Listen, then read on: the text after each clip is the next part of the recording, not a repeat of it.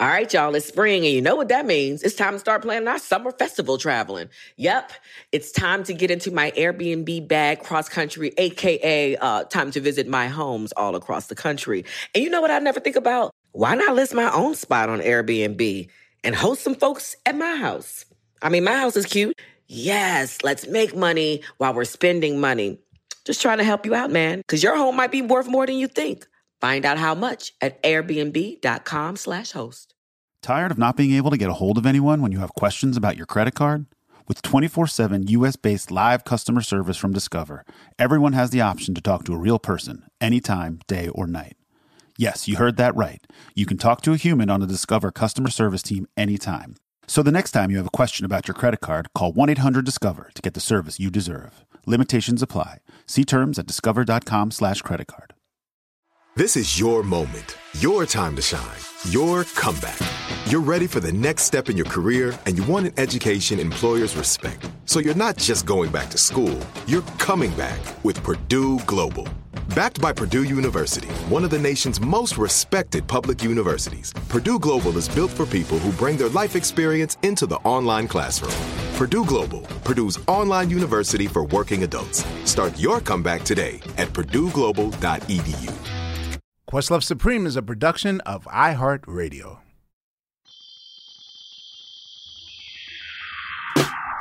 Hello. How you doing? Ladies and gentlemen, welcome to Questlove Supreme. I had to think for 1 second, exactly where were we?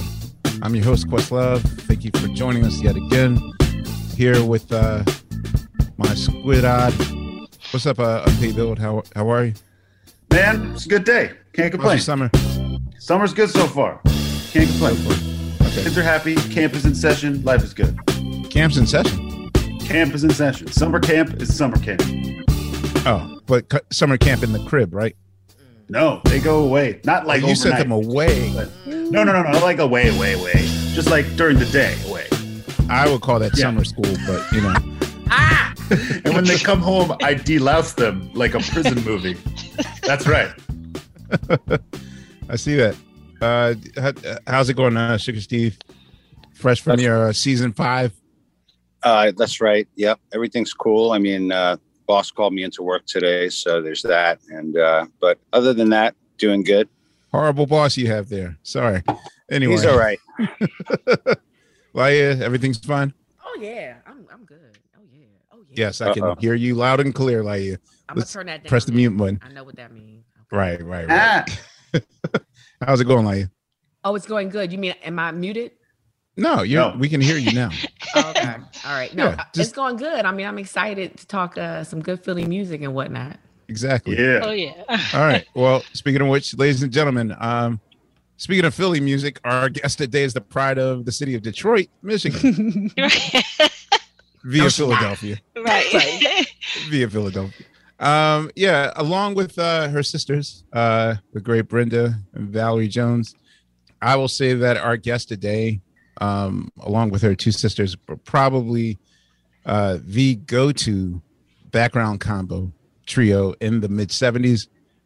They kind of dominated that platform, sort of similar to how Cissy Houston and the Sweet Inspirations once did in the mid to late 60s.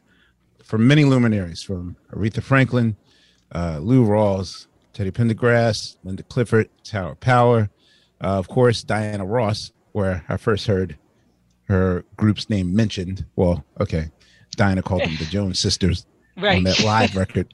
But anyway, they came to my hometown of Philadelphia around 79, worked under the mighty Philadelphia International Records empire, releasing hit after iconic hit, from the Hove sampled You're Gonna Make Me Love Somebody Else, to like Dance Turn into Romance, to my all-time favorite Nights Over Egypt, to Who Can I Run To, so many to name. Also, I'll say that our guest today enjoyed her first number 1 hit single, Do You Get Enough Love, 86, 2 years after she left for a solo career. And with 6 LPs under her belt with her family, 2 solo records, our guest is still holding the mantle and kind of the legacy of the Jones girls in her hands. Ladies and gentlemen, please welcome to Questlove Supreme, the one and only Shirley Jones. Thank you. Well, thank you. Thank you. Hey. How are you? I'm fine. I'm doing really good. Staying in the house, which is the safest place right now. Exactly. That's Yes. that's all we're doing, staying in the house, you know. No, I thank you for doing this. I will say that after a lot of stalking on Instagram and social media, I was happy that I was fortunate enough to get your attention to come and join us on the show, because I'm so happy. Yeah, I'm so happy because I'm a fan, so I'm fanning out right now. Thank you. I Absolutely, you and the Roots, and Thank you. the Tonight Show. We used to just sit there and watch the Tonight. One day we're gonna be on the Tonight Show. This is back when Johnny Carson was. Yeah. So I'm a huge fan. Well, I'm a fan of yours as well. Of course, like I've known, you know, as a Philadelphia, and I've known. I've learned of your history after you came to Philadelphia to sign to the label, but I'm really curious about the first part of your career in Detroit, Michigan. What part of Detroit did you guys grow up in? We grew up on the west side. You know, it's the east side and west side. West side, we went to Central High School. That's the nice part of Detroit, right? Yeah. No, absolutely not. No, okay. Well, see, I'm told by I'm told by Detroit luminaries that if someone's from the east side, I should watch my wallet. But right. If someone's from the west side, then you know they might have finished high school. It, right? Okay. No, I mean it's okay. Okay. Yeah. All right. So, can you? Well, okay. I always start with, what was your first musical memory?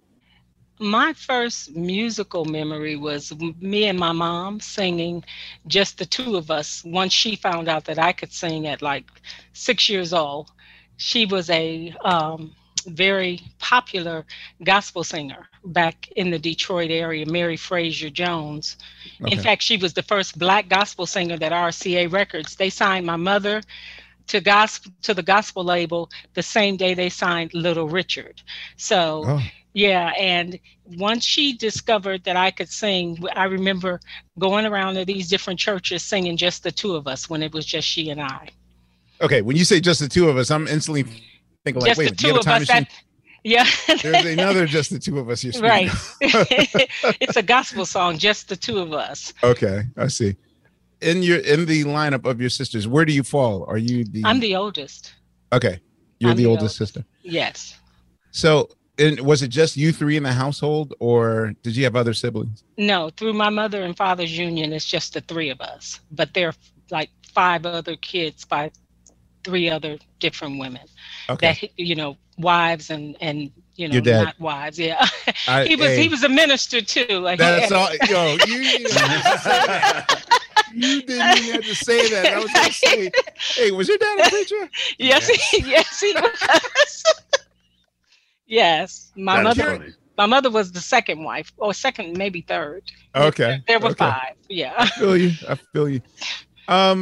So basically, what was your childhood like? Because I'm always curious as to how, especially when groups that I admire sort of unfold in the 70s, they all seem to have the same kind of narrative, which is that they start in gospel music.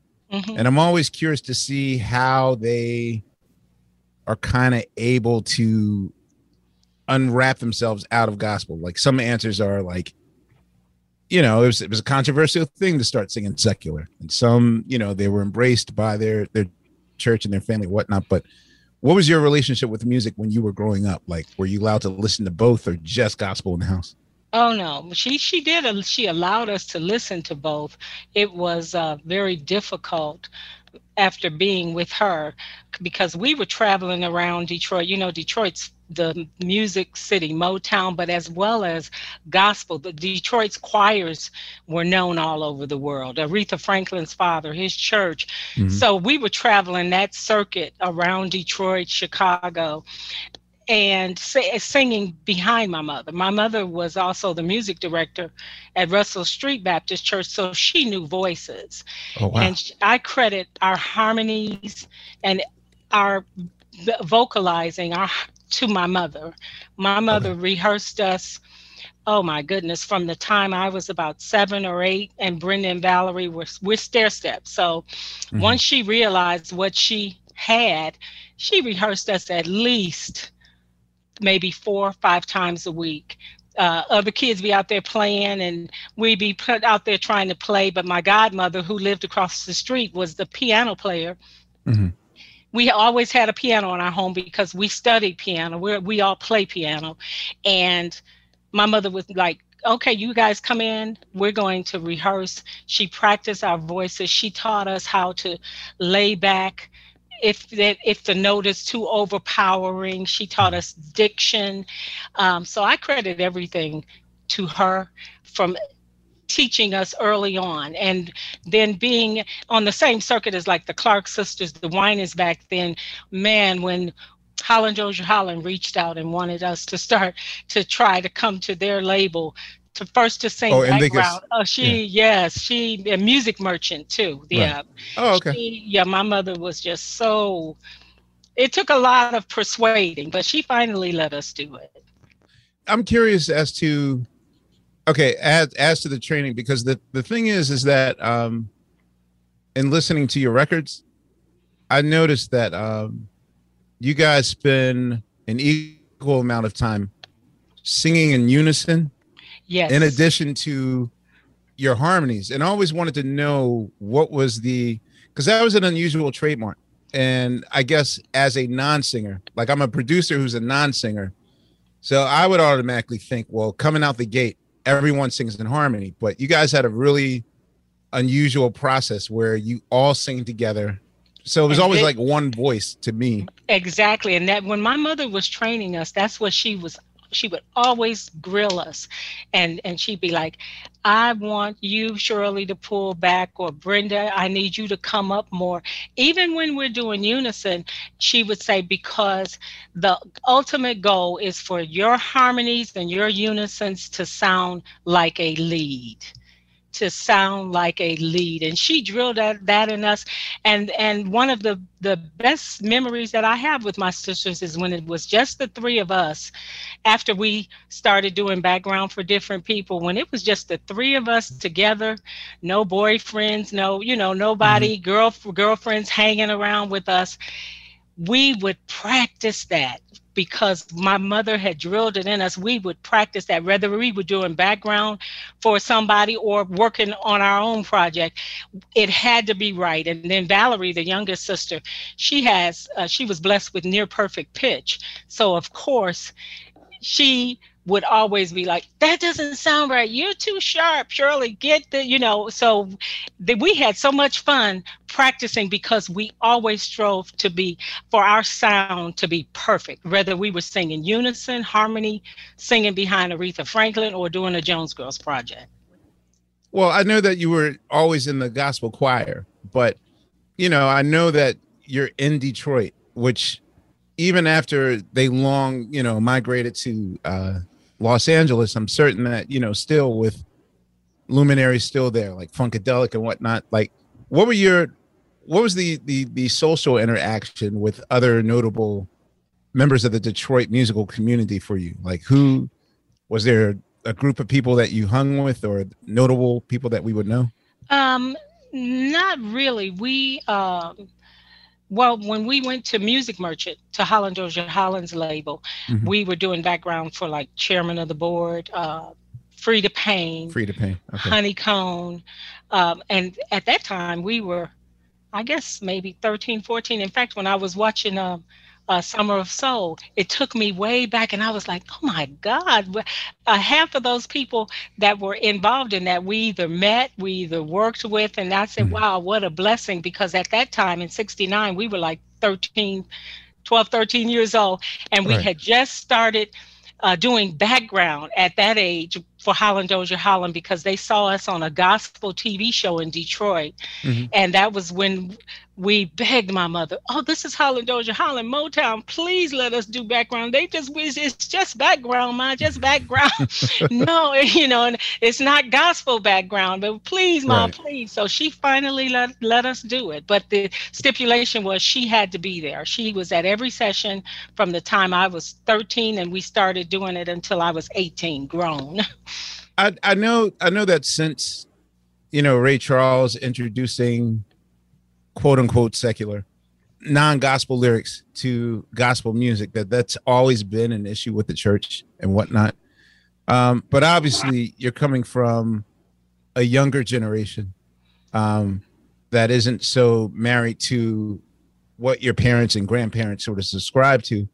So, who was your North Star as far as like, who did you grow up idolizing? Like who's the voice that you long to be, sort of not in a non-gospel way? Like who were you listening to on the radio? On the radio, all of Motown, the Temptations, the Four Tops, but the group that we idolized and used to have my mom make outfits for, of course, was the Supremes. We absolutely idolized the Supremes. We wanted to be like the Supremes. And Really? Diana Ross. Yes, we wanted to be like the Supremes. Okay, so we've asked another person that's once worked with Diana Ross what that experience was like. The story was humorous. No, they're talking about Sheila E.'s rather tense time under her camp. What was it like? And of course, I'm skipping. I want to know about all your background stuff, but what was it like to finally land that job? It was amazing. We actually we were perfectly happy. We had just moved to Detroit, to LA with McKinley Jackson. He was managing us at the time. Okay. And we were perfectly happy doing background sessions because we were doing like 3 and 4 a day. It was either us or the Waters that people wanted to do their background Waters. Back then. Oh yeah. Well, okay. Those are my buddies. Yeah, it was either us or them. That's who we were, those premier groups for background singing back then. And McKinley said, well, Diana's auditioning for some singers and she's been turning everybody down, and and he said, you guys want to try? We like, Diana? Yeah, I mean, we're from Detroit. Hey, let's give it a shot. And so we went up there actually thinking we were singing for Gil Askey, her music director, and her road manager, Don Peake, up Laurel Canyon somewhere. And we went up there and McKinley started playing. We had rehearsed Ain't No Mountain High Enough and Reach Out and Touch Somebody's Hand for our audition. And right in the middle of singing, who comes down the hall but Diana Ross? And yeah, and the only words out of her mouth was, you guys are terrific. Can you get passports? We're going to London. And we, of course, we were like, yeah, we can go to London. But we had to work out some things on our contract because of our background singing, which she did allow. We traveled 7 months of the year with her. And then when she was on hiatus, she did allow us to keep our background singing career for other artists. Okay. So she held you on retainer, but you were allowed to. We were allowed to sing, right? But we were still getting, we were getting half of our paycheck, right, when she wasn't working, but she still allowed us to do our singing, our background singing. And over the years, I have defended and said so many people have said, what was she like? I hear, she's this, she's that, and the other. I said, let me just tell you one thing. Mm-hmm. She was the hottest entertainer in the world back in the 70s. Absolutely nobody was bigger than Diana Ross, except maybe Frank Sinatra. Mm-hmm. And she was a perfectionist. She was a female, and she was demanding. She demanded that from her band to her singers to be as into the show and rehearse and be on top of your gig as she was. And because that was drilled in us, and that's what we did anyway, she was absolutely one of the best people to work for. And she was so concerned for us because up until we went to London with her, the only places we had been was Detroit, surrounding areas, and then California. And she loved and respected our sound so much that after the European tour is when she came to us. She was getting ready to do her yearly, twice a year residency at Caesar's Palace. And she came to us and said, you know, you girls are too good to be singing background behind me or anybody else forever. So, you know, I change clothes at least 5 times in my show. I want you to get a song together and I want you to sing it. I'm going to bring you out, the Jones Sisters, and I'm going to introduce you to the world. And that's actually, she did that. We chose If I Ever Lose This Heaven from Quincy Jones' album that was hot back then. And that's how we got with Gamble and Huff at the Shubert Theater. Yeah, the Shubert Theater. Yeah, the Shubert Theater. And she called us, and Cynthia Biggs and Dexter Wanzel, they were in the audience, and they said, all they could think about and look at during the whole show was us. They kept saying, you hear those girls, you hear her background singers, they're tearing it up. And Gamble and Huff came backstage and they said, you guys are terrific. Are you signed with anybody? And we're like, no. And we're like, oh my God, Gamble and Huff asking us if we're signed with anybody. And so we went back to LA, and within a month, we had our attorneys we worked out the deal, and within 2 months we were flown to Philadelphia to work on that first Jones Girls album. Wow. Yes. That's amazing. That's amazing. Yo, what's up? This is Fontigolo from Team Supreme. Black representation in media is very important to me. I think it's important to have our stories told by people who look like us and who have shared in our common experiences. Some of my earliest influences were Donnie Simpson. I would also say Tom Joyner, Angela Stribling, Sherry Carter. They were just people who told our stories with a lot of class and dignity and were big inspirations to me. The next generation of influential Black voices can be found on NPR's new collection, Black Stories, Black Truths. Black Stories, Black Truths is a celebration of Blackness from NPR. Each of NPR's Black voices are as distinct, varied, and nuanced as the Black experience itself. In the Black Stories, Black Truths collection, you'll hear stories of joy, resilience, empowerment, and creating world-shifting things out of struggle. Every episode is a living account about what it means to be Black today, told from a unique Black perspective.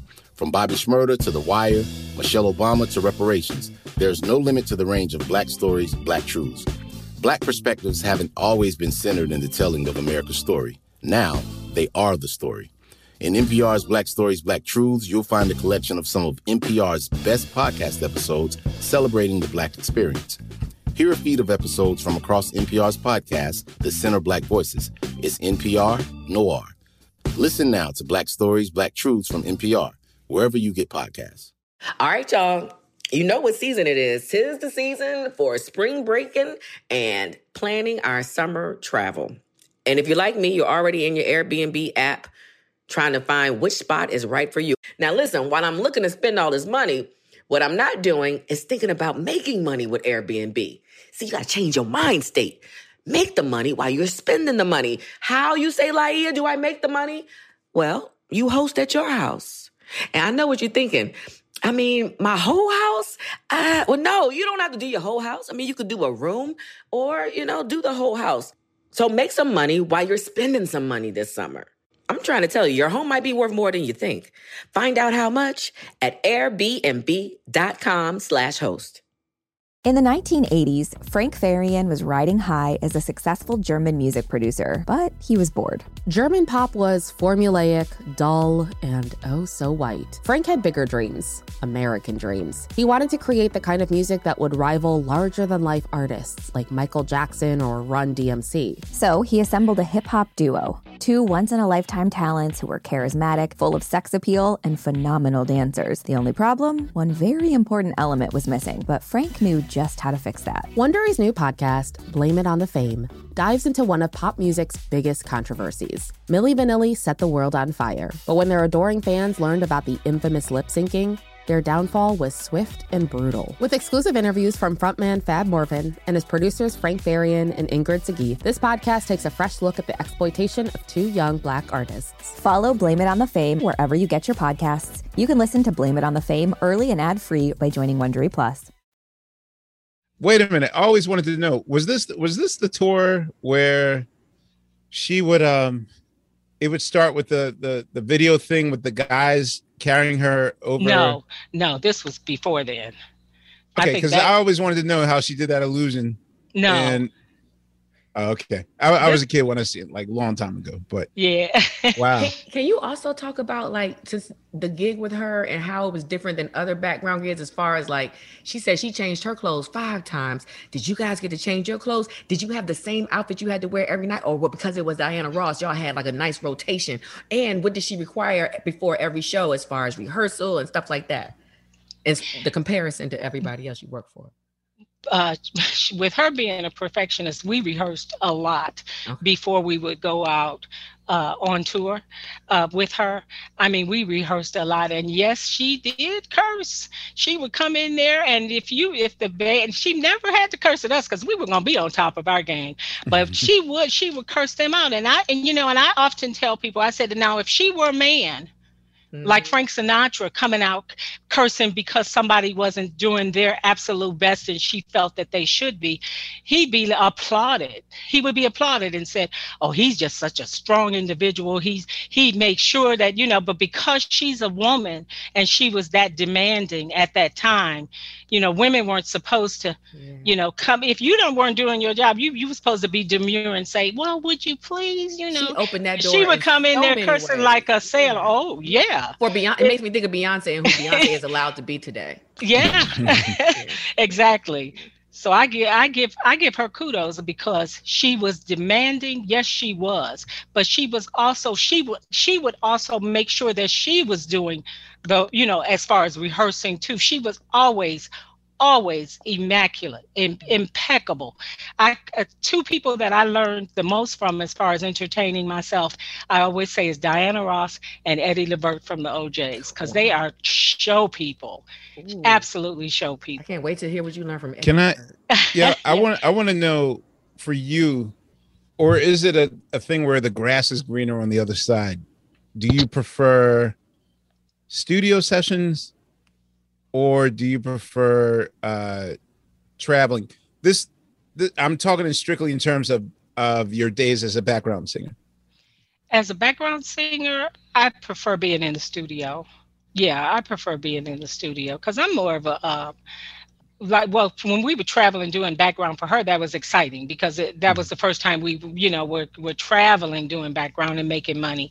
Mm-hmm. But now, I mean, I prefer doing studio work versus traveling, singing background for someone. Isn't it a bigger pressure though in the studio? Because I'm almost certain that there's really not enough time for you borderline have to catch it and perfect it in a short amount of time, I would assume, correct? Yeah. As far as in real time. Nailing backgrounds.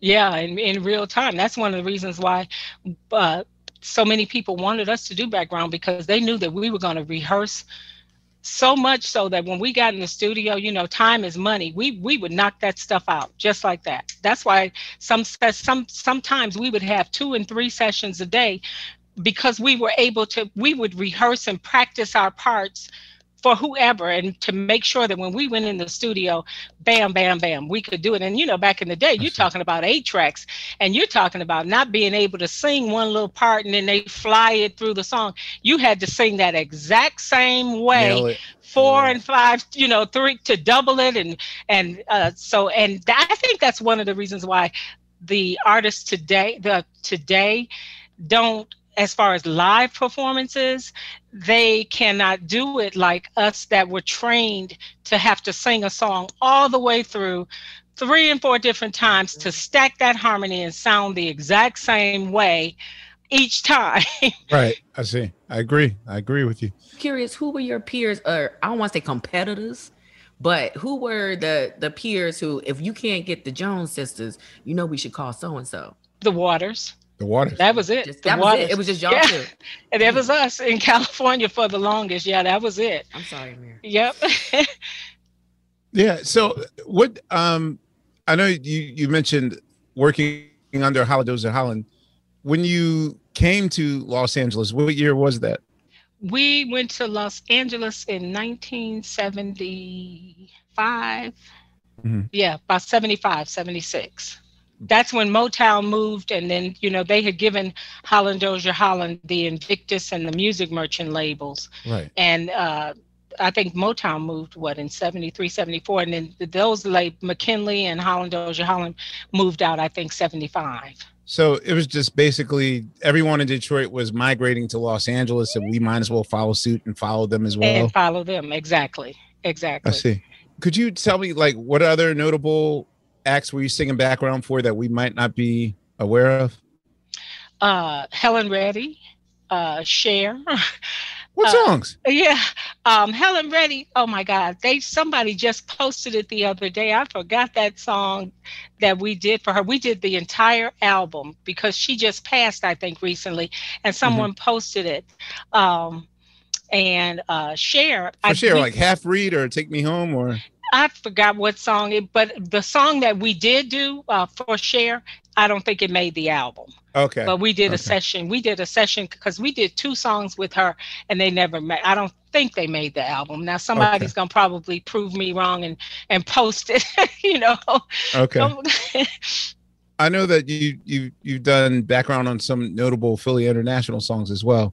So, am I to assume that you're basically all the female voices that I hear on, like, You'll Never Find Another Love Like Mine, and those songs as well, like with Lou Rawls? And now we did do Lou Rawls' album. There was a group of girls in Philadelphia. I can't think of their names, that were doing a lot of background singing for Gamble and them.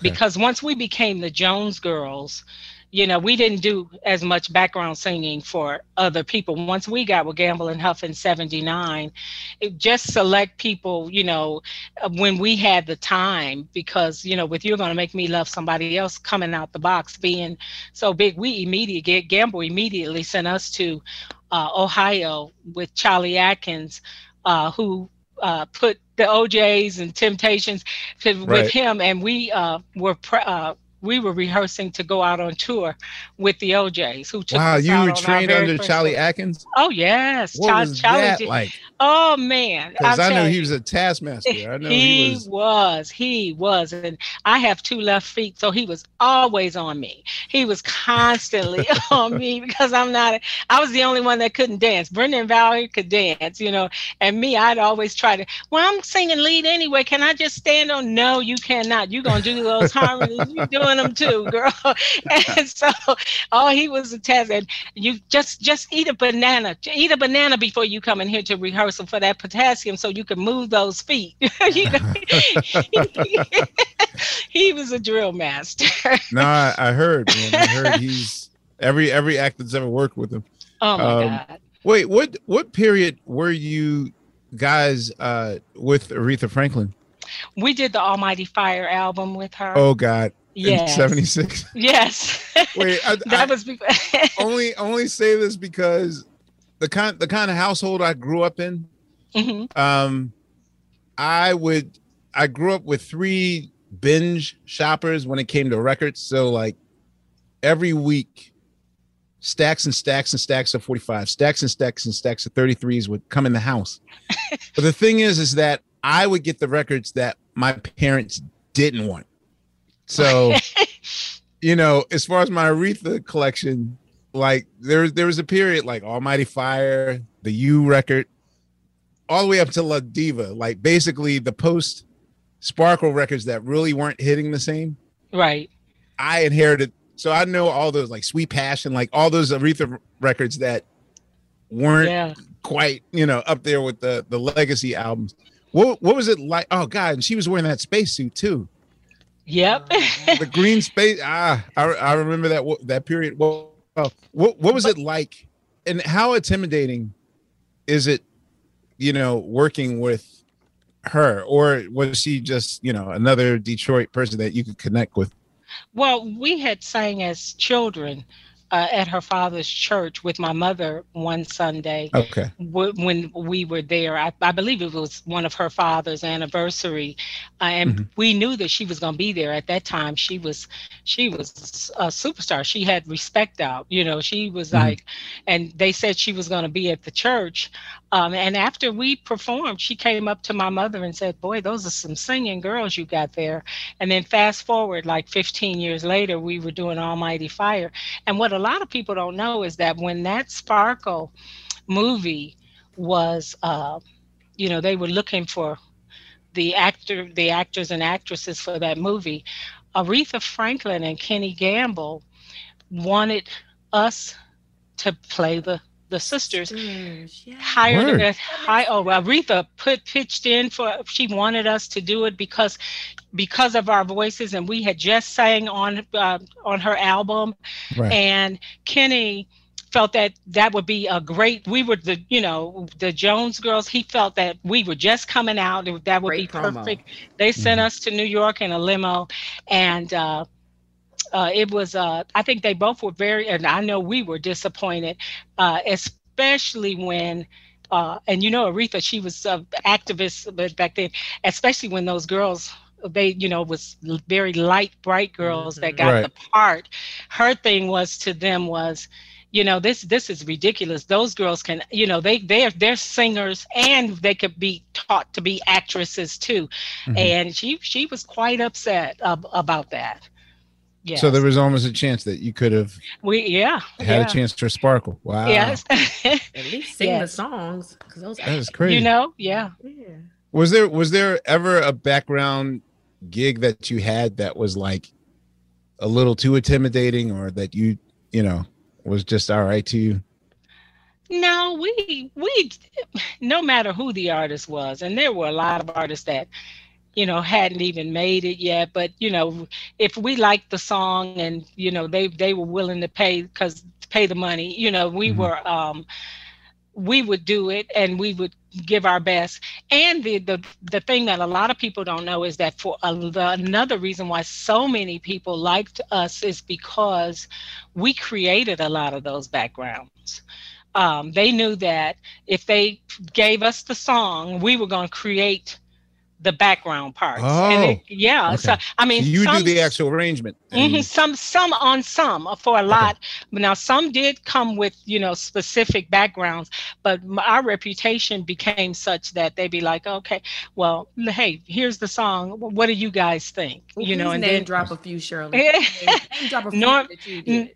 Norman Connors, Lou Rawls, who else that they let us do, just control the background. God, it's so many people. Not just songs, but even just like artists that were like, it don't matter what song I'm doing, let the Jones Girls come in here and do our thing. Wow. Now, if Brenda was alive, because her memory is so much better than mine, she can remember every single artist we did background on and everything. But me, it gets a little fuzzy sometimes because when people post stuff now, and I'll be like, oh yeah, I remember that we did do that song, So. Right.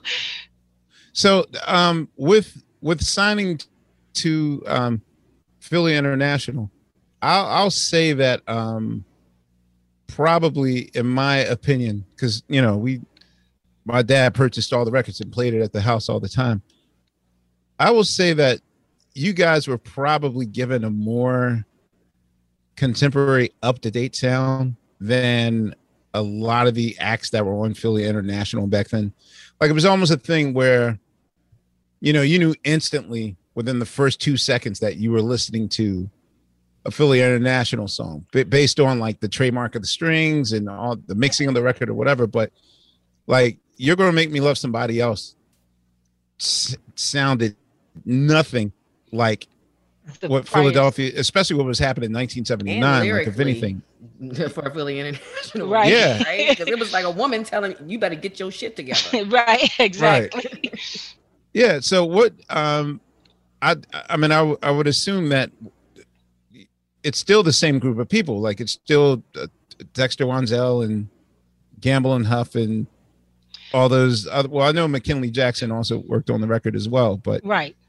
Like, what was the discussion basically on how to present you guys and your sound? That's one of the things that I think Gamble and Huff, they were purposely trying to take us away just a little bit from the strings and horns of of what they did with 3 Degrees. 3 Degrees, right? Okay. And they wanted us to be more funky, more soulful, more R&B. And if you notice the very first Jones Girls album, that's exactly, I mean, I'm at Your Mercy's on there, which is a, heart-wrenching ballad. Then of course there's You're Gonna Make Me Love Somebody Else. Also like Show Love Today. There's exactly. So and it Who was, Can I Run To? Yeah, Who Can I Run To? Yes. Yep. What were your feelings on, of course, not what your feelings on, how did it feel for Escape to sort of reintroduce that song to a whole new generation? Yeah, when I first heard it, it was 1995. So by that time it was 16 years future from when we did it. And I remember so many of the producers that when Gamble, back in the day, you had an A-side and a B-side on records. And Who Can I Run To was on the B-side. B-side, right. And so many people did not want Gamble to put that. They said, put Show Love Today, put anything on that, on the B-side of You're Gonna Make Me Love Somebody Else besides Who Can I Run To, because that is a single of its own. But of course, that didn't happen. So we were working and the girls and I had broken up by then. And when we heard Who Can I Run To, I was happy actually, because back then when their record came out, there were so many DJs that were, knew that we had done it first, because people used to flip it on the radio sometimes and play Who Can I Run To. Right. So what they would do is like, yeah, y'all, I know you guys love this one by Escape, but guess what? Escape didn't do it first. Then they would play our version too and have people call in which version they like the best and all of that. And I happened to, the girls were on a radio show some years back, and they said, we hope we did a good job. But we just love you guys and love you all sound. And I told them, I said, you all did a great job, because what you did was you brought back a lot of attention to the Jones Girls. And so absolutely. I told them, I said, so, hey, thank you all, because it brought back some attention, because I mean, up until, from 16 years later, we had kind of died out, like we weren't together anymore. We we would do some things occasionally over in Europe, but it brought back a lot of attention and put that Jones Girls name back out there. I'm wondering how Dexter and Gamble and Huff worked in a writing sense, in the sense of they writing all these kind of like female these songs for women. Do you ever get to say anything about a lyric? Did you ever get to say, well, I don't know if she would say it like this, but she might say it like that? Or was it always just their words, sing it, and let's go? Oh no, they allowed us to put in it, just like I Just Love the Man. When we were in the studio doing I Just Love the Man, there was no talking up front at all. And Gamble kept saying, you add that. Yeah. Oh yeah. Gamble kept saying, that's a little trademark. You did that on Get Enough Love as well. Right. Exactly. Gamble said, the song is great. I love it, but something is missing. Now, little did we know, he was in the control booth, and I was going through some things in my relationship with McKinley at the time, and my sisters were, and we didn't know our mics were open, and they were like, girl, we're so sick of you and McKinley and all this drama. You just need to leave him. And Mama said it, and then Kenny said, that's what we need. We need that right there. That's wild. That's what we need. I'm serious. It was a live mic in the studio. And he told, we didn't know he was listening to us. And he said, that's what we need. Take a break. So we went in and wrote out what we were saying. And that's how those talking parts got in there. Always be recording. Yeah. So that's the first time that you did your infamous Shirley Jones talking. Rap right. That was an era, man. People don't shit talk in the beginning no more. Right. And especially with women. Yeah. Like, not since the days of Barbara Mason and Right. Do it. Do I let him in? The other woman, or Dorothy Moore, or Right. Amir, aren't Like- you bringing back interlude culture, right? On record? Yes, I'm bringing it back. Bring it back. Good. Exactly. So that's an I will aspect of bring here it you back. gotta bring. Yeah.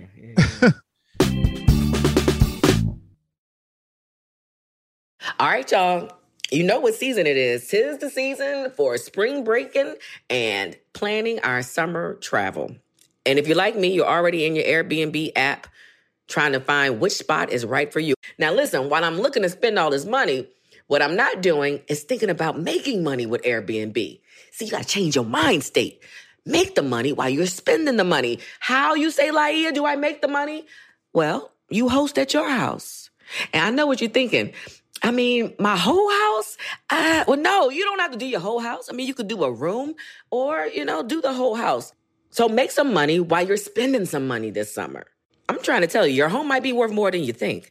Find out how much at airbnb.com/host. In the 1980s, Frank Farian was riding high as a successful German music producer, but he was bored. German pop was formulaic, dull, and oh so white. Frank had bigger dreams, American dreams. He wanted to create the kind of music that would rival larger-than-life artists like Michael Jackson or Run DMC. So he assembled a hip-hop duo, two once-in-a-lifetime talents who were charismatic, full of sex appeal, and phenomenal dancers. The only problem? One very important element was missing, but Frank knew just how to fix that. Wondery's new podcast, Blame It on the Fame, dives into one of pop music's biggest controversies. Milli Vanilli set the world on fire, but when their adoring fans learned about the infamous lip syncing, their downfall was swift and brutal. With exclusive interviews from frontman Fab Morvan and his producers Frank Farian and Ingrid Seguí, this podcast takes a fresh look at the exploitation of two young Black artists. Follow Blame It on the Fame wherever you get your podcasts. You can listen to Blame It on the Fame early and ad-free by joining Wondery Plus. This is it. Your moment.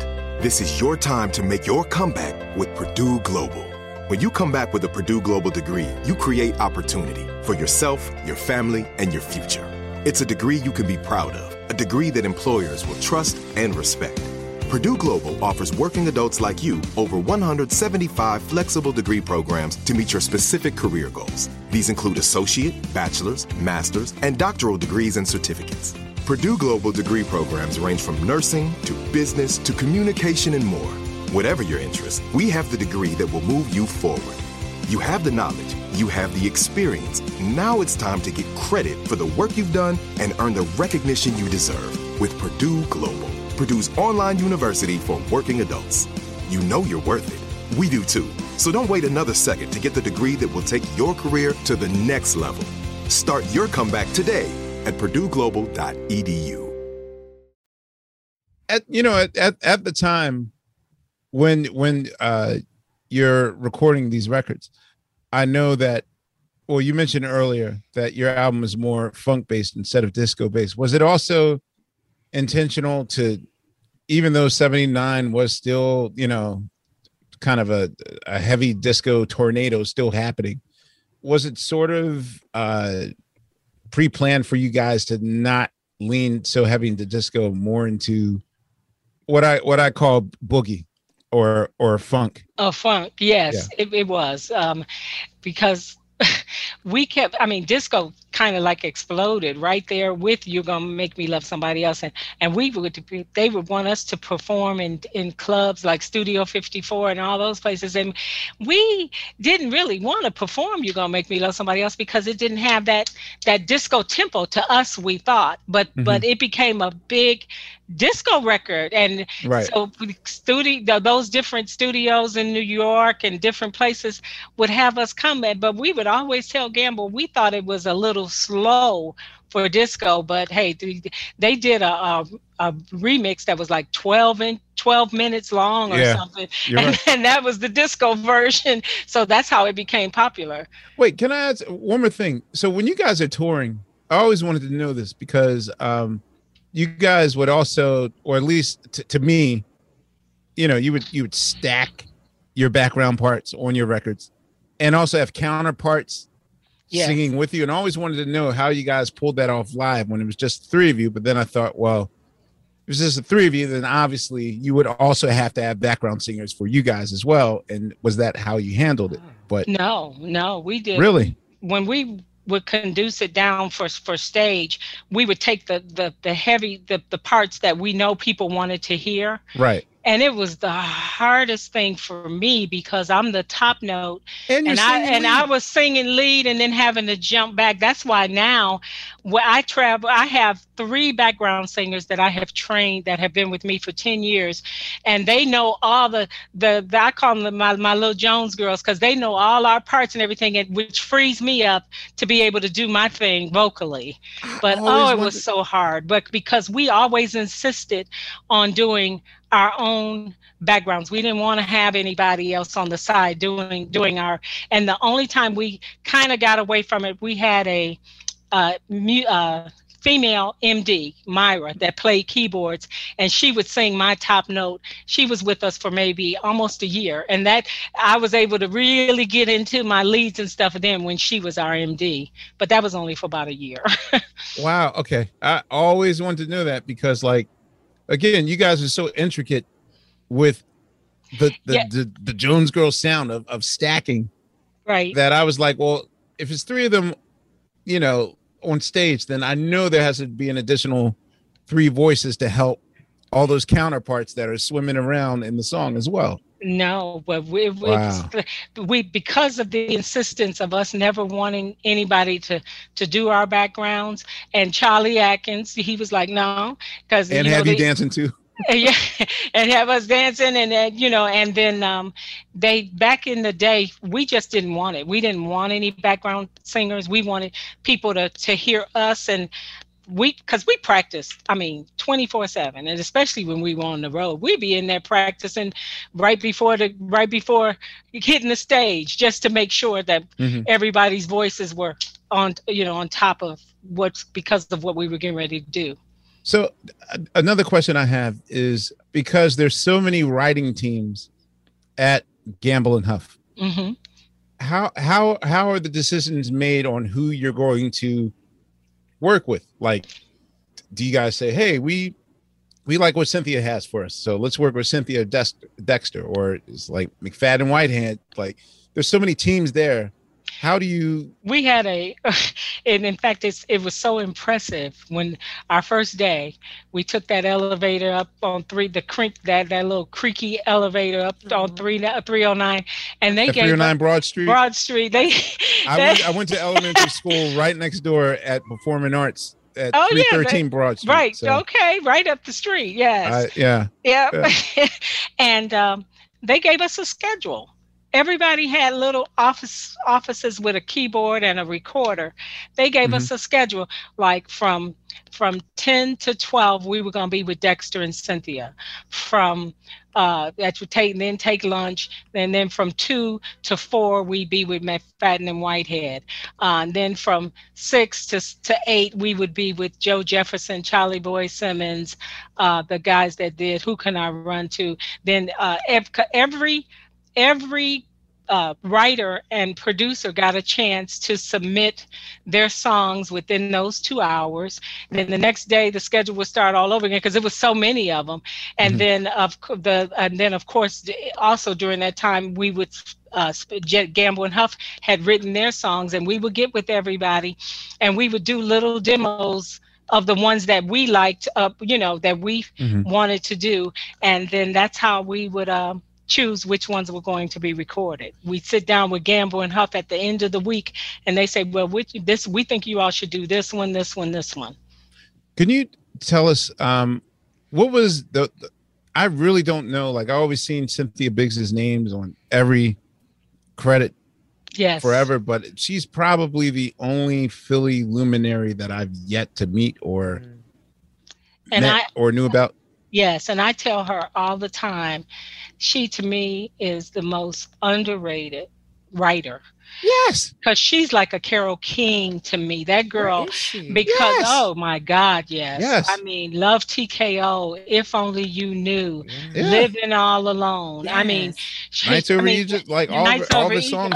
all of her songs are such classics, and A lot of people don't realize that, because of course she was writing partner with Dexter Wansel, and everybody know Dexter. He took all the right. He took all exactly. The shine. Right. But when she was telling us how she went to the library to study the Egypt during the time of writing Nights Over Egypt, because she wanted to make sure that she was lyrically writing to that time period.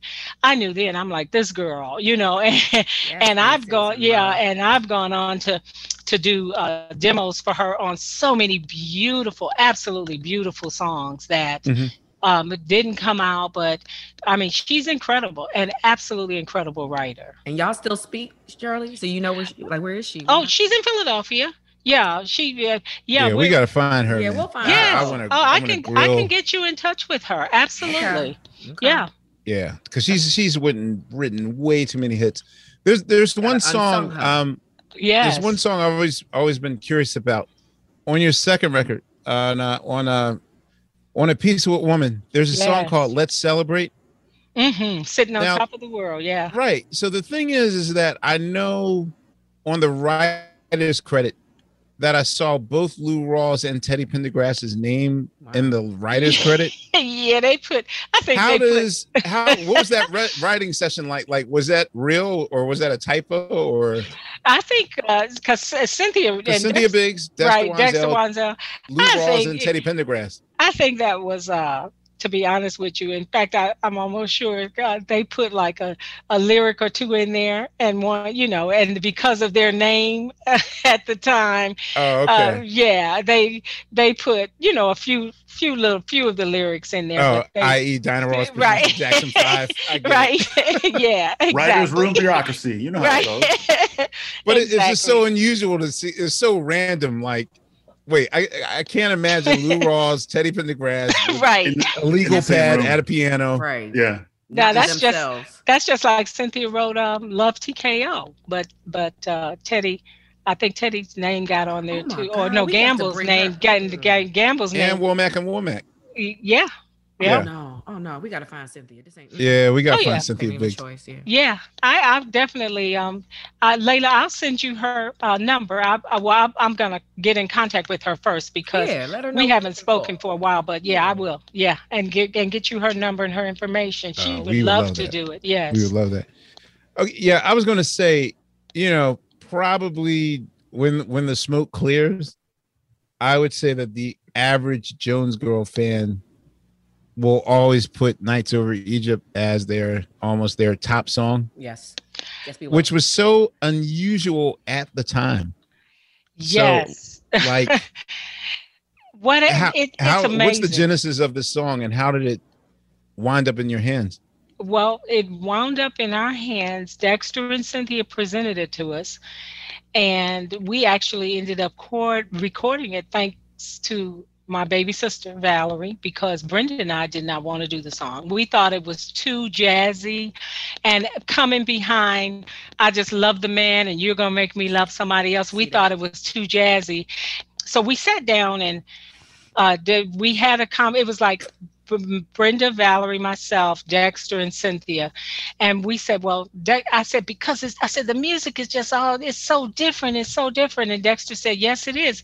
And so then Valerie said, so it's beautiful. She said, so what we should do is do a different type of singing on it. And we're like, what, Valerie? And so after talking, she said, why not have no lead singer? But you know how Mom always said, let's let the unisons and harmonies be a lead. And then with me and Brenda and I said, and then Dexter and Cynthia said, hey, that's interesting. Let's try that. We went in the studio 2 takes. After rehearsing, Brenda and Valerie and I got together and we decided where we were going to do the unison, where we were going to do the harmonies. 2 takes it took us, and it was done. I knew then that was a special song because a lot of the other songs, like You Gonna Make Me Love Somebody Else and Who Can I Run To, it took more takes than 2 to get it right to the point of where everybody felt comfortable that this was a hit. But it was just 2 takes with Nights Over Egypt. Wow. Yeah. For me, that's like Yeah. And it's amazing, too, because it was actually the third single. Valerie's also the one that said that should be the first single. But during that time, Gamble and Huff always had to have the first single on the Jones Girls. And it had just become. But Valerie, she was so upset. Nights Over Egypt should be the first single off of that Get As Much Love As You Can album. And it actually came off as a third single. And that's only because Quiet Storm just forgot about Finally Found That Man of Mine and Get As Much Love As You Can singles. And everybody across the country just started playing Nights Over Egypt. Love that you said Quiet Storm, too. Yeah, Quiet Storm radio. Was there ever a debate about that intro? Like, y'all, was there ever a debate like, this is way too long, we need to come in soon? Was it, or from the moment you heard the intro, you were like, all right, that makes, I know you thought it was crazy when you first heard it, but when y'all all came together for the song. No, we were grooving off of it. But the breakdown, when I do it on stage, the first time I tried to I was about to say, that must be a nightmare for your band. Oh my God. If they're not familiar. Oh, and and they got to get it right. They have to get it right. And then when I cut it down to, to take out the instrumental part, oh my God, they would all like, no, you can't take the instrumental. No. This gives us, that prepares you. So I had to. Oh man, I've let keyboard players go auditioning for me because they couldn't get it. They could not get it right. It has to be right. They would do everything and Dexter would laugh. I said, Dexter, that when keyboard players audition, if they don't get it, they're out of there. I can't. Don't try to remix it. Don't try to right. Boy, yeah. Wow. That turnaround, I can hear your bands right now sweating, looping that intro over and over and over again. Yeah. I do not want to be the MD for that particular show. Right. All right, y'all. You know what season it is. 'Tis the season for spring breaking and planning our summer travel. And if you're like me, you're already in your Airbnb app trying to find which spot is right for you. Now, listen, while I'm looking to spend all this money, what I'm not doing is thinking about making money with Airbnb. See, you got to change your mind state. Make the money while you're spending the money. How, you say, Laia, do I make the money? Well, you host at your house. And I know what you're thinking. My whole house? Well, no, you don't have to do your whole house. You could do a room or, do the whole house. So make some money while you're spending some money this summer. I'm trying to tell you, your home might be worth more than you think. Find out how much at airbnb.com/host. In the 1980s, Frank Farian was riding high as a successful German music producer, but he was bored. German pop was formulaic, dull, and oh so white. Frank had bigger dreams, American dreams. He wanted to create the kind of music that would rival larger-than-life artists like Michael Jackson or Run DMC. So he assembled a hip-hop duo, two once-in-a-lifetime talents who were charismatic, full of sex appeal, and phenomenal dancers. The only problem? One very important element was missing, but Frank knew just how to fix that. Wondery's new podcast, Blame It on the Fame, dives into one of pop music's biggest controversies. Milli Vanilli set the world on fire, but when their adoring fans learned about the infamous lip syncing, their downfall was swift and brutal. With exclusive interviews from frontman Fab Morvan and his producers Frank Farian and Ingrid Segui, this podcast takes a fresh look at the exploitation of two young Black artists. Follow Blame It on the Fame wherever you get your podcasts. You can listen to Blame It on the Fame early and ad-free by joining Wondery Plus. This is it. Your moment. This is your time to make your comeback with Purdue Global. When you come back with a Purdue Global degree, you create opportunity for yourself, your family, and your future. It's a degree you can be proud of, a degree that employers will trust and respect. Purdue Global offers working adults like you over 175 flexible degree programs to meet your specific career goals. These include associate, bachelor's, master's, and doctoral degrees and certificates. Purdue Global degree programs range from nursing to business to communication and more. Whatever your interest, we have the degree that will move you forward. You have the knowledge, you have the experience. Now it's time to get credit for the work you've done and earn the recognition you deserve with Purdue Global, Purdue's online university for working adults. You know you're worth it. We do too. So don't wait another second to get the degree that will take your career to the next level. Start your comeback today at purdueglobal.edu. in 83, you guys made a curious move. Okay, for starters, can you explain, because you're probably the first Philly international artist that we've had pre-81 on the show. Can you explain to me how the after effect of Teddy Pendergrass's car accident affected the entire label? Because I can only assume that there was a slow implosion of Philly International after 82, because half the acts will leave the label a year later. Right.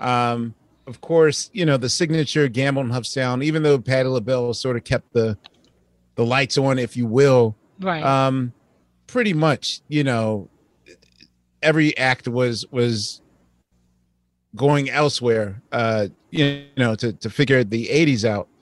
So did his accident actually have an effect on the entire label, as far as it being a label, being operational, as far as in the eyes of, well, I know that Clive Davis wasn't running Philly International at the end of its run. He signed the label to Columbia in 73, but yeah, what was the general atmosphere of the label in late 82 post accident?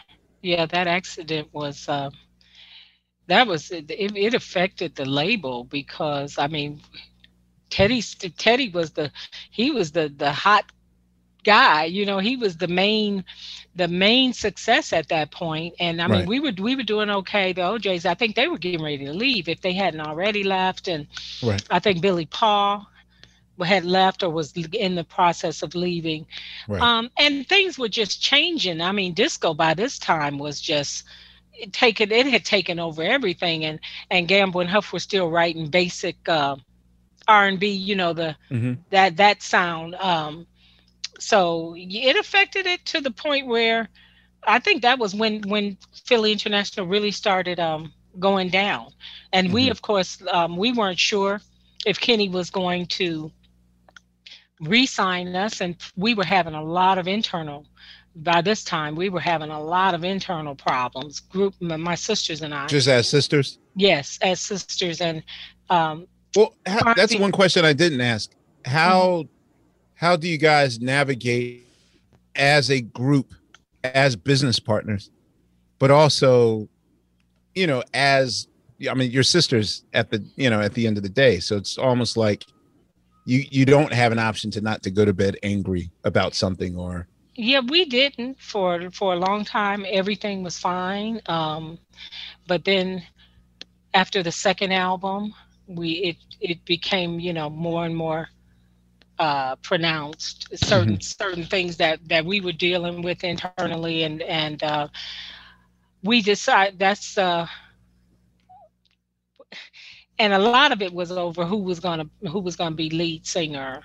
I was gonna say, how hard was it for you to, because I know the whole thing, like, let's all be unison, but at the end of the day, it's like someone at the label has to be like, look, y'all, we're gonna have to focus on somebody here. So who is it?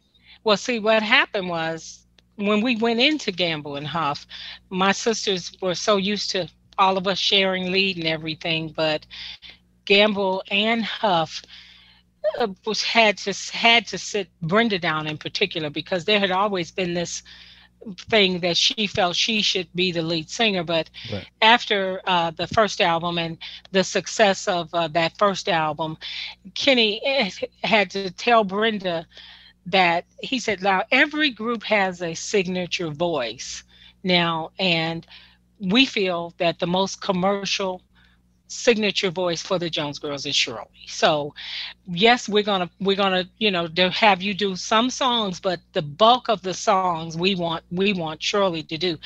And that was always an issue between Brenda and I. And that was the main cause of us breaking up for the final time. Yes.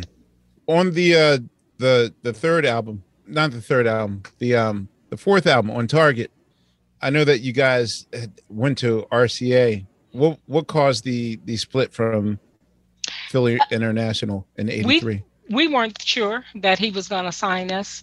And Brenda became friends with Robert Wright, who's now deceased, and Fonzie Thornton. Robert was the great over. Fonzie Thornton. Yes, my Fonzie. Yeah. And he, Robert Wright and Fonzie got together, and Robert was the head of RCA at that point, and he and Brenda had become friends. And I think he had kind of told her, you know, that it would be more equal leads distribution. Yeah. Right. So we got over there, and the same situation happened. Once they would hear my voice on the songs that Fonzie and Robert wrote, they wanted me, and that set up a issue between Brenda and Robert and me, and then, you know, right. And that's why it was just that one album. But the interesting thing is that we had an album in the can at Philly International that Kenny Burke had done, called Keep It Coming. Keep It Coming album, yeah. Yeah, and Gamble released that, and that album, he released that like 3 months after RCA, I think, and that album did better than the On Target album. Right. So, and then from there, that's when the group broke up totally, you know, and then Gamble called me to come back to do my solo project. Yeah, I know that oftentimes, and you know, it's always like similar to the Supreme situation, where it's like sometimes the best singer or the best singer or the best voice or the strongest voice, whatever, doesn't mean the most commercial voice. And a lot of times people don't, you know, I think people understand in hindsight. Yes. Like years after the fact. After the fact. And I would tell Brenda all the time, Brenda has that really mid-tone tones in her voice, but she could also sing very high, but her voice is so full. And I used to tell her, you have a beautiful voice. You could just, you know, do the songs that they put, like I Close My Eyes on one of the albums she's doing, and on that Keep It Coming album. You can hear the tones in her voice that were just rich. And that's why I couldn't understand why she just always, it was such a battle too. Even when for Unsung, when Kenny and I were talking about when he was getting ready to do his Unsung part, he said, you know, I never thought Brenda liked me after I sat down and told you all that it was your voice. Oh, you think? Right? He said, I don't think she ever really liked me. I said, well, Kenny, I don't think she liked me either, and I was her sister, but because that was a hard conversation that he did, but he had to have it. So yeah. I'm curious too, though, because you guys have been singing since you guys were little. You've been and with your mom. Was there ever any conversations to help prevent these kind of moments? Like, listen, girls, they're gonna try to break you up, or listen, girls, somebody may say She did. My mom did, and we were the best of friends. We never fought, because she always said, don't fight. I mean, you know, verbally we would go at each other, but we would never physically, because, you know, we weren't raised in that kind of environment. But both of my sisters, which runs in our family, both had serious alcohol problems. Okay. That developed with Valerie. It started, you know, with the ending part with Diana Ross, and we found out about that a little later. But then with both of them, once that first Jones Girls record, it just became more and more prevalent, and then the jealousy issues as far as leading is what broke the group up, and is what killed both of my sisters. Alcohol. Wow. Well, Brenda was struck by 3 cars, but it was because, as far as I know, all I know is that the police officers that had told me that day, earlier in the day, they had seen her walking down the street crying in Dover, Delaware, and they took her back to her hotel and told her, they said she let them in and everything, and they told her, please, you know, stay in your room, contact your daughter, but don't go back out.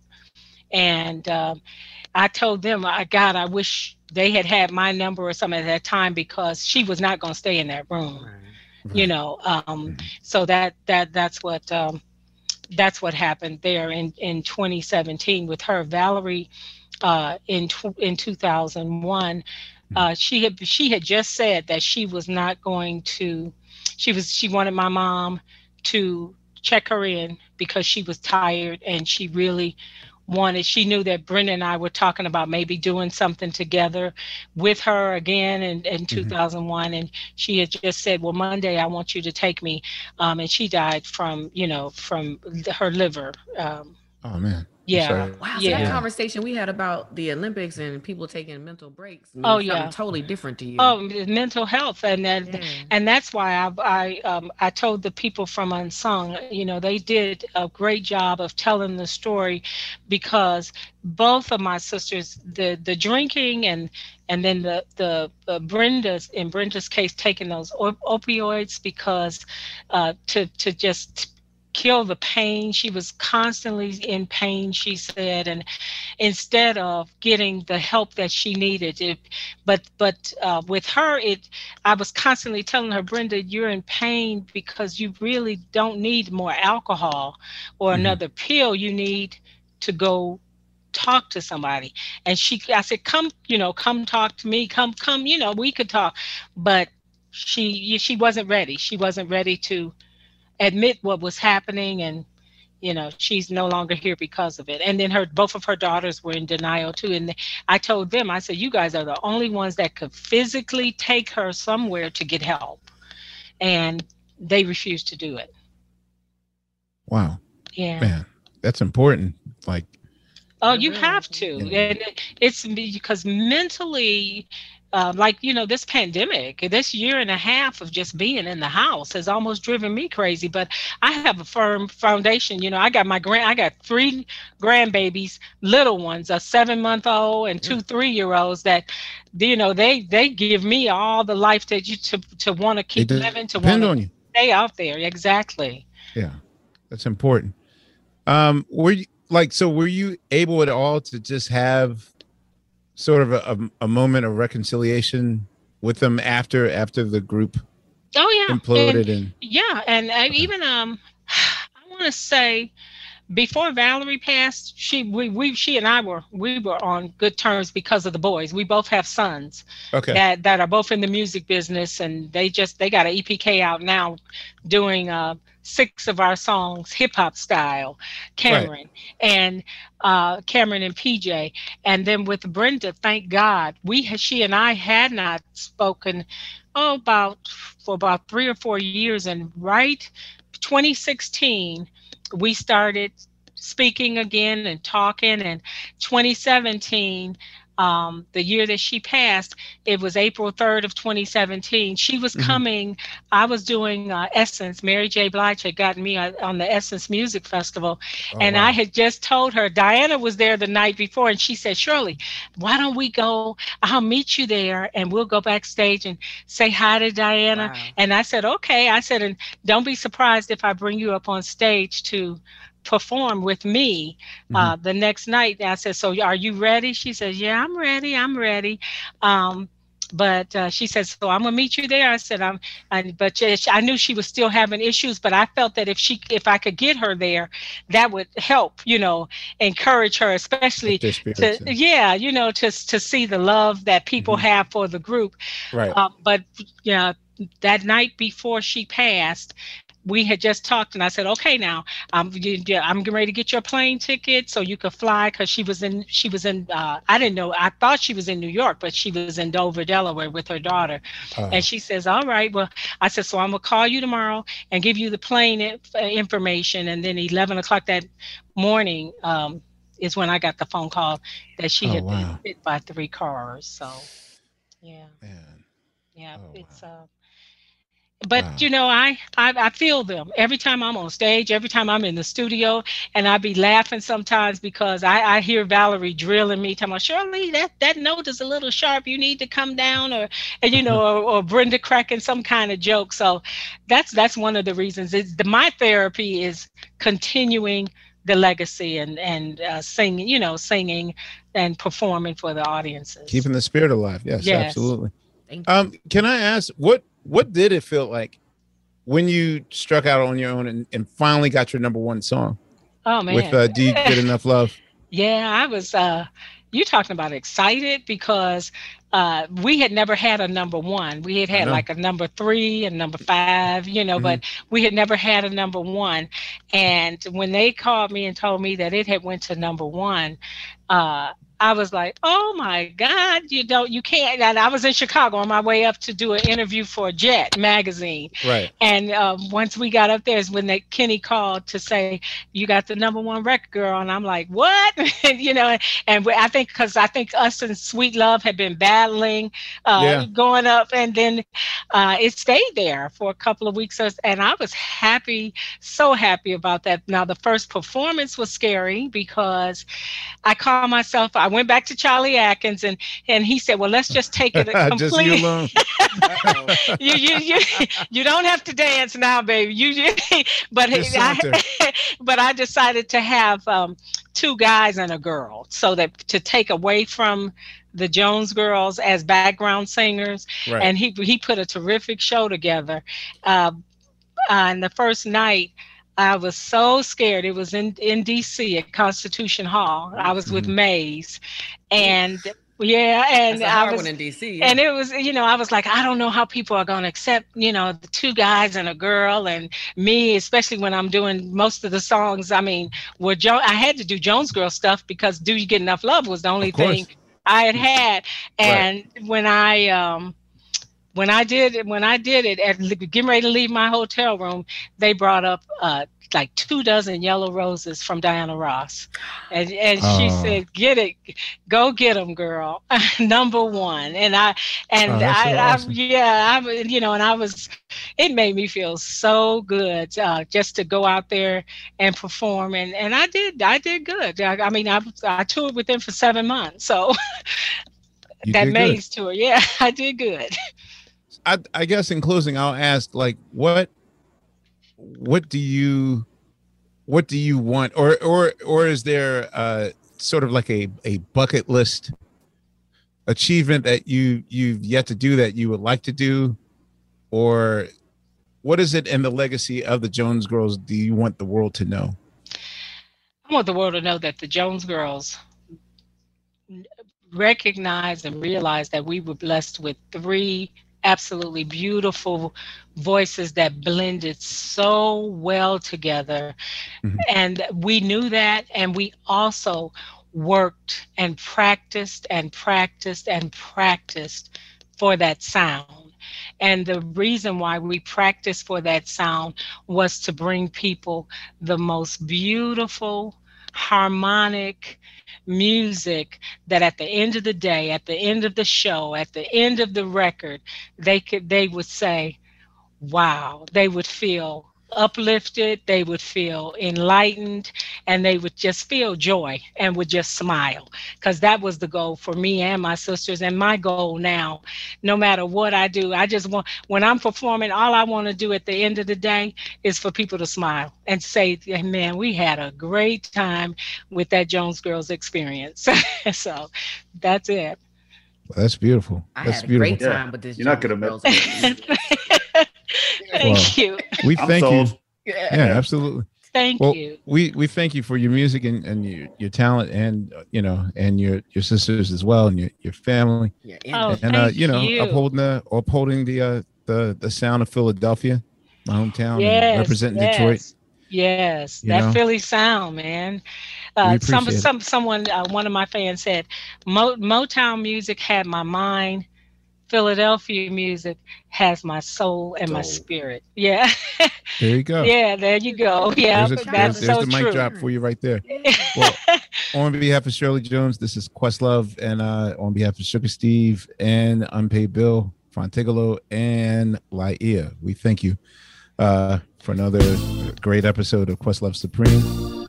We will see you guys on the next go around. Thank you. Thank you all. Thank you. Bye-bye.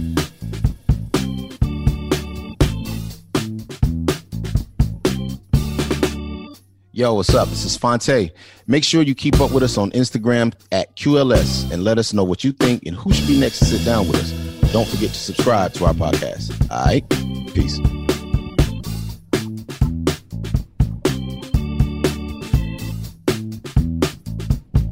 Questlove Supreme is a production of iHeartRadio.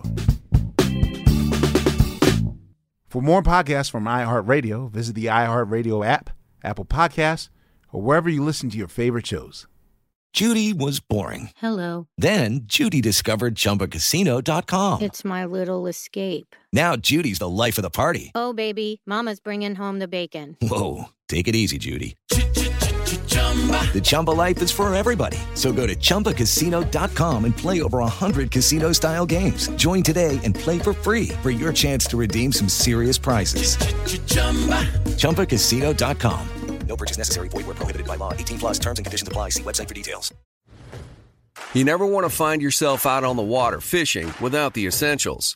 So it's best to always pack a Columbia PFG Solar Stream Elite hoodie to protect against the sun. I mean, it provides great protection and it's really breathable so you don't get hot. That's a win-win. Columbia PFG has a lot of great gear. So before you head out on the water, head over to Columbia.com/PFG to shop their performance fishing gear. Hey guys, you know what this playground could use? A wine country, huh? A redwood forest would be cool. Ski slopes! Wait! Did we just invent California? Discover why California is the ultimate playground at visitcalifornia.com.